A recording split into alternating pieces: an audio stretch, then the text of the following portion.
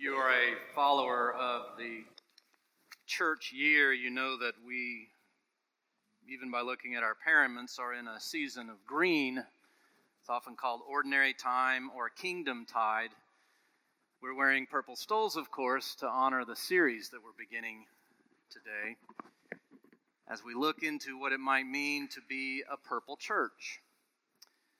And we're going to use Paul's letter to the Philippians as a foundation for these next 5 weeks on this series, and along with a book that I will mention in just a little bit. So we'll start at close to the beginning of Philippians. Paul has just finished gushing over them, and then he says this, writes this.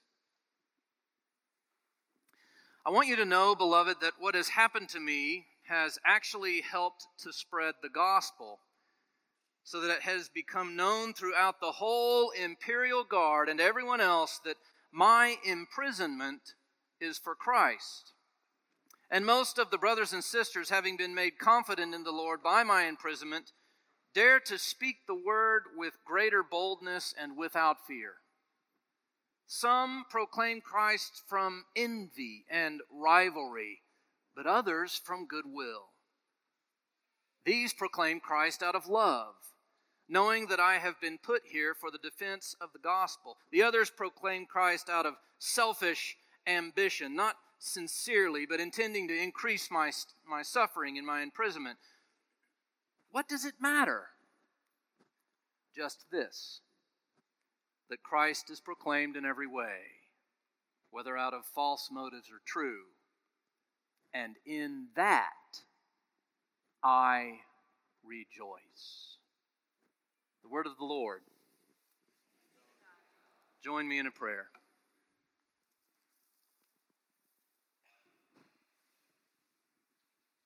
It's an intriguing response Paul gives to the question he asked, what does it matter? We didn't expect that response from him. And yet, within it, might we find a guide to the way in which we are to approach those around us, the way in which we are to live in the world. May we hear what you would have us hear, O God. May we learn what you would have us learn, so that we might grow into the people you would have us be. Speak to us, we pray, in Christ's name. Amen. What does it matter? It's the question Paul just asked in this reading, and it might just be the most important question he asks in his entire letter to the Philippians. What does it matter? It's a good question. Depending on what you're talking about, and especially if it's a subject that is highly divisive and conflicting, as many subjects are today, asking that question, what does it matter, is probably going to get one of two reactions. The first we'll call the overdramatic reaction. What does it matter, right? That's the question. Overdramatic response. What does it matter? How could you even ask that? I'm appalled that you would even think that this doesn't matter. Nothing matters more than this. I stake my life on this very thing we're talking about. I can't even believe you would have the gall to think that it might not matter. I'm not even sure I can be in conversation with you anymore. Overdramatic response. The other we might call the completely resigned response. Resigned to it. What does it matter? It doesn't. It doesn't matter at all. I could care less about this dumb issue we're talking about that everyone thinks is so important. It just does not matter. Therefore, I'm not going to talk about it anymore. I'm just not going to talk about it. I'm not going to even deal with it. completely resigned response, right? Both reactions are exactly that. They are reactions. They are what wells up inside of us and spurts out of our mouth before we have a chance to even think about what we're saying. It's a reactive thing. Later, often we think through what we said and we're like, well, maybe I was a little too strong, or maybe I was a little too resigned. Maybe there's something there. So they're reactions. They're emotional, both of them. One is emotionally immersed, where emotions are driving everything that the person is saying without any thought as to what they're even talking. I'm just highly offended, right? Like, that's just highly emotionalized, emotionally immersed. The other is emotionally detached. I don't care, therefore I'm not going to have anything to do with it whatsoever. But both are reactions. And interestingly enough, when Paul asks that question in his letter to the Philippians on an important issue, he takes neither posture. Now, given the circumstances, one might think that Paul would have a little bit more of an intense response than the one he gives. After all, Paul is not known for his lack of intensity. He's a highly passionate person. So you would think that he would have a little more intense response, especially as to something that is affecting him so personally. Because as Professor Fred Craddock reminds us, here he is in prison. He is in jail. And there are people out there taking advantage of the fact that he is in jail, using their ministry as his condition as a way of boosting their ministry. And he speaks about it. Paul mentions that. You would think that he would get on them, right? They're bothering him. He says it himself. They're not doing it right. You would think he'd just go whole hog after them. That's what we would expect, right? Put them in their place. That's what we would expect, because that's what the world teaches us to expect. If you don't like it, ram it down their throat. Go get them. Put them in their place. That way, if Paul did that, all those people who support him can rally behind him and in one loud voice shout, yeah, you're doing it all wrong. But that's not what he does. He doesn't overreact. He doesn't lash out. He doesn't yell louder.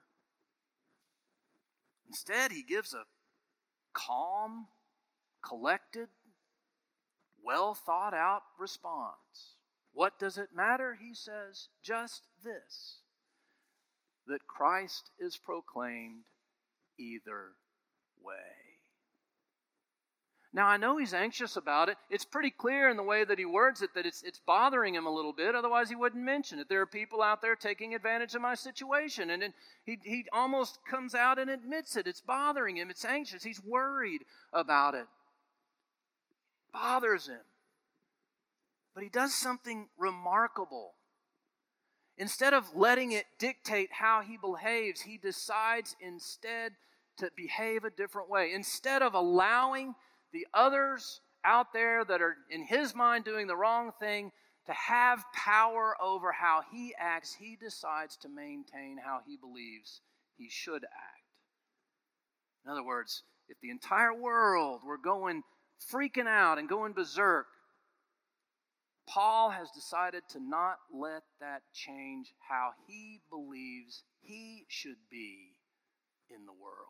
If you were to categorize the two groups, the ones who are preaching it right way and one who are doing it the wrong way, as blue and red or red and blue, either one, doesn't matter which way you look at it, as blue and red and blue, you would have to admit that Paul's posture here is purple. It's neither. And yet he's in one camp. He gives his opinion. In the way that he approaches it, it's purple. It's purple. Today we live in a highly anxious world. Just feel it almost daily, almost by the hour. Everything is a reaction. Everything gets a reaction. Even if we don't want it to get a reaction, it's going to get a reaction, which makes us just not even want to offer our opinion in the first place, right? Because we know what's going to go. We offer our opinion. Where is it going to go? It's just going to dive straight to the bottom into this deeply conflicted place and go nowhere. It's just going to go nowhere. So why even bother? Why even try? Why even offer my opinion? Why not just, it's red and blue, it's right and left, it's left and right, it's I know the right way and you're absolutely wrong. I mean, it's exhausting. It's paralyzing. You tired? Late 20th century rabbi Edwin Friedman wrote a book in the late 90s before he died called A Failure of Nerve. A Failure of Nerve. And in it, he cites 5 characteristics that highly anxious families, groups, communities, societies, you name it, groups of people, highly anxious groups exhibit. 5 character traits. Reactivity, hurting, blame displacement, a quick fix mentality, and lack of self-differentiated leadership, as he puts it, which we'll get to that much later. But what we're going to do, he also says, and this was the late 90s, that American society exhibits all 5 traits. All of them. And so what we're going to do in this series is we're taking one of them each week as a way of helping us understand ourselves a little more, how we might be around other people in a better way, and really most importantly, what trusting God actually looks like. In other words, we're going to use them to try and be more spiritually purple. Not politically, spiritually. Spiritually. Today we're obviously talking about reactivity. When talking about reactive groups, Friedman points out that when you're in a reactive group, you are more likely to interrupt one another, finish other one's sentences, because, that robs them of power. Interrupt one another. More likely to take things personally and make things personal.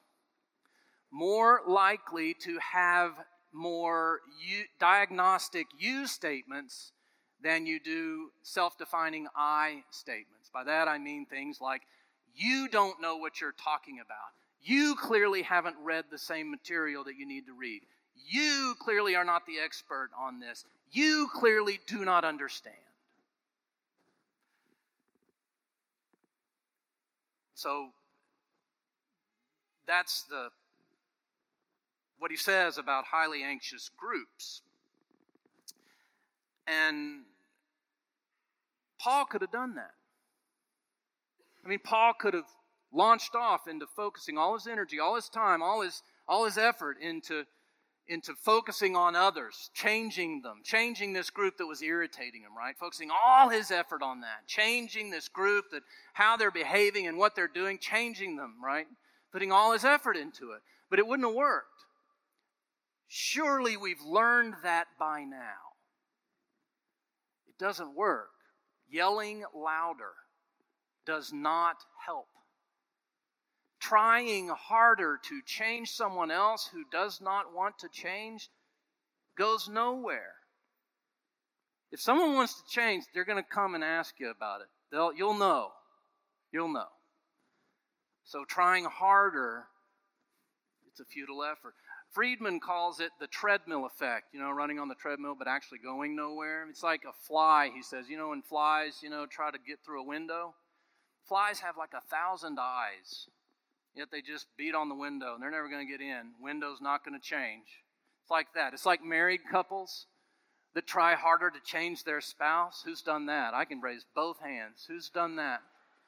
It's like parents who keep trying harder to change their kids. I don't know why they do that. That's just, they shouldn't, and they try to change their... It's like teachers who try to change their students. CEOs who try harder to change their managers.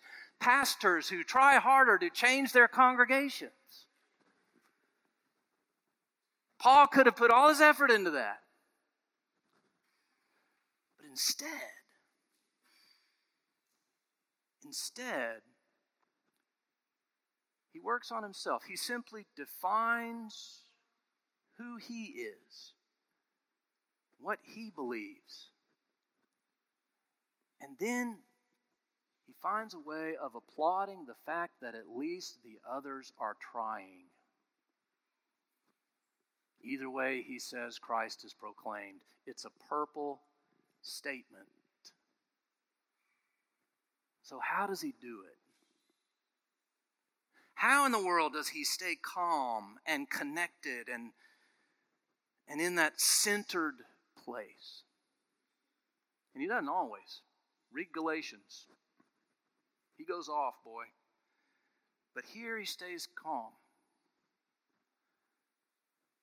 I think he does it because he knows two things. He has figured out what makes him anxious. Knows what makes him anxious, so he sees it coming. He admits it right here. There's people out there doing that. Without saying it, he doesn't need to say it. It makes me anxious. I'm worried. Knows that. And then he remembers who's Lord. And it's not him. He remembers who's Lord. It's what keeps him calm and centered. And it's the first step in being a Purple Church. Remember who's Lord. You ain't it. I'm not either. How in the world can you sit next to someone who votes completely different from you? How can you do that? Because you remember who's Lord. How can you begin to be in a conversation on a big issue of the day with someone that sees it completely different way than you do? How can you do that? Because you remember who is Lord. How can you possibly be part of a church where everyone reads the same Bible and then walks away with different understandings? Because you remember who is Lord. Remember who's Lord. And that you're not it. You're not in charge of the world, but you are part of the world. You know what makes me anxious? I've got a long list. But one of the things that makes me anxious that relates is when people make wide sweeping assumptions about someone else. It just goes right here, and I just get all balled up because, when people say things like, all you conservatives are just alike, or all you liberals are just the same. And it just, because I don't believe that. I just don't believe that you can categorize people that way, and that it's just so simple. We're too nuanced. It's not a human. We're human. So it makes me anxious. You know what calms me down? Knowing I'm not in charge. Thank you, Jesus. Not in charge. I remember who's Lord. I remember who's Lord. What makes you anxious? What gets you all riled up?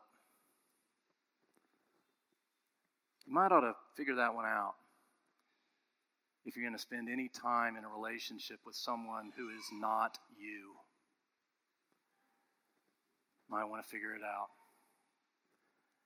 And guess what? The more you practice remembering who is Lord, the more you kind of figure that out, and the more you practice remembering who is Lord, like me, you just might be able to be more able to stay calm in a conversation with good people who happen to say things that make you anxious. Do that homework for me. Look into what really gets under your skin. Become aware of it. And then follow Paul's lead. Remember who is Lord. Take the first step in being a Purple Church. Amen.